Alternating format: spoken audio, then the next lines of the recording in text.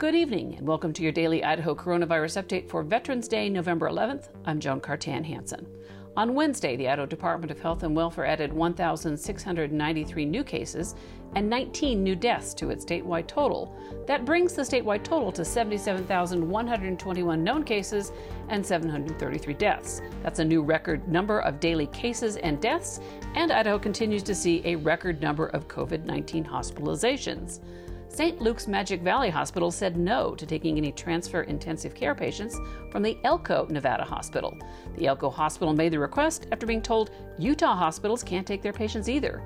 And according to the Idaho Press, 1 out of 3 people coming into primary health clinics in Boise for coronavirus testing are testing positive.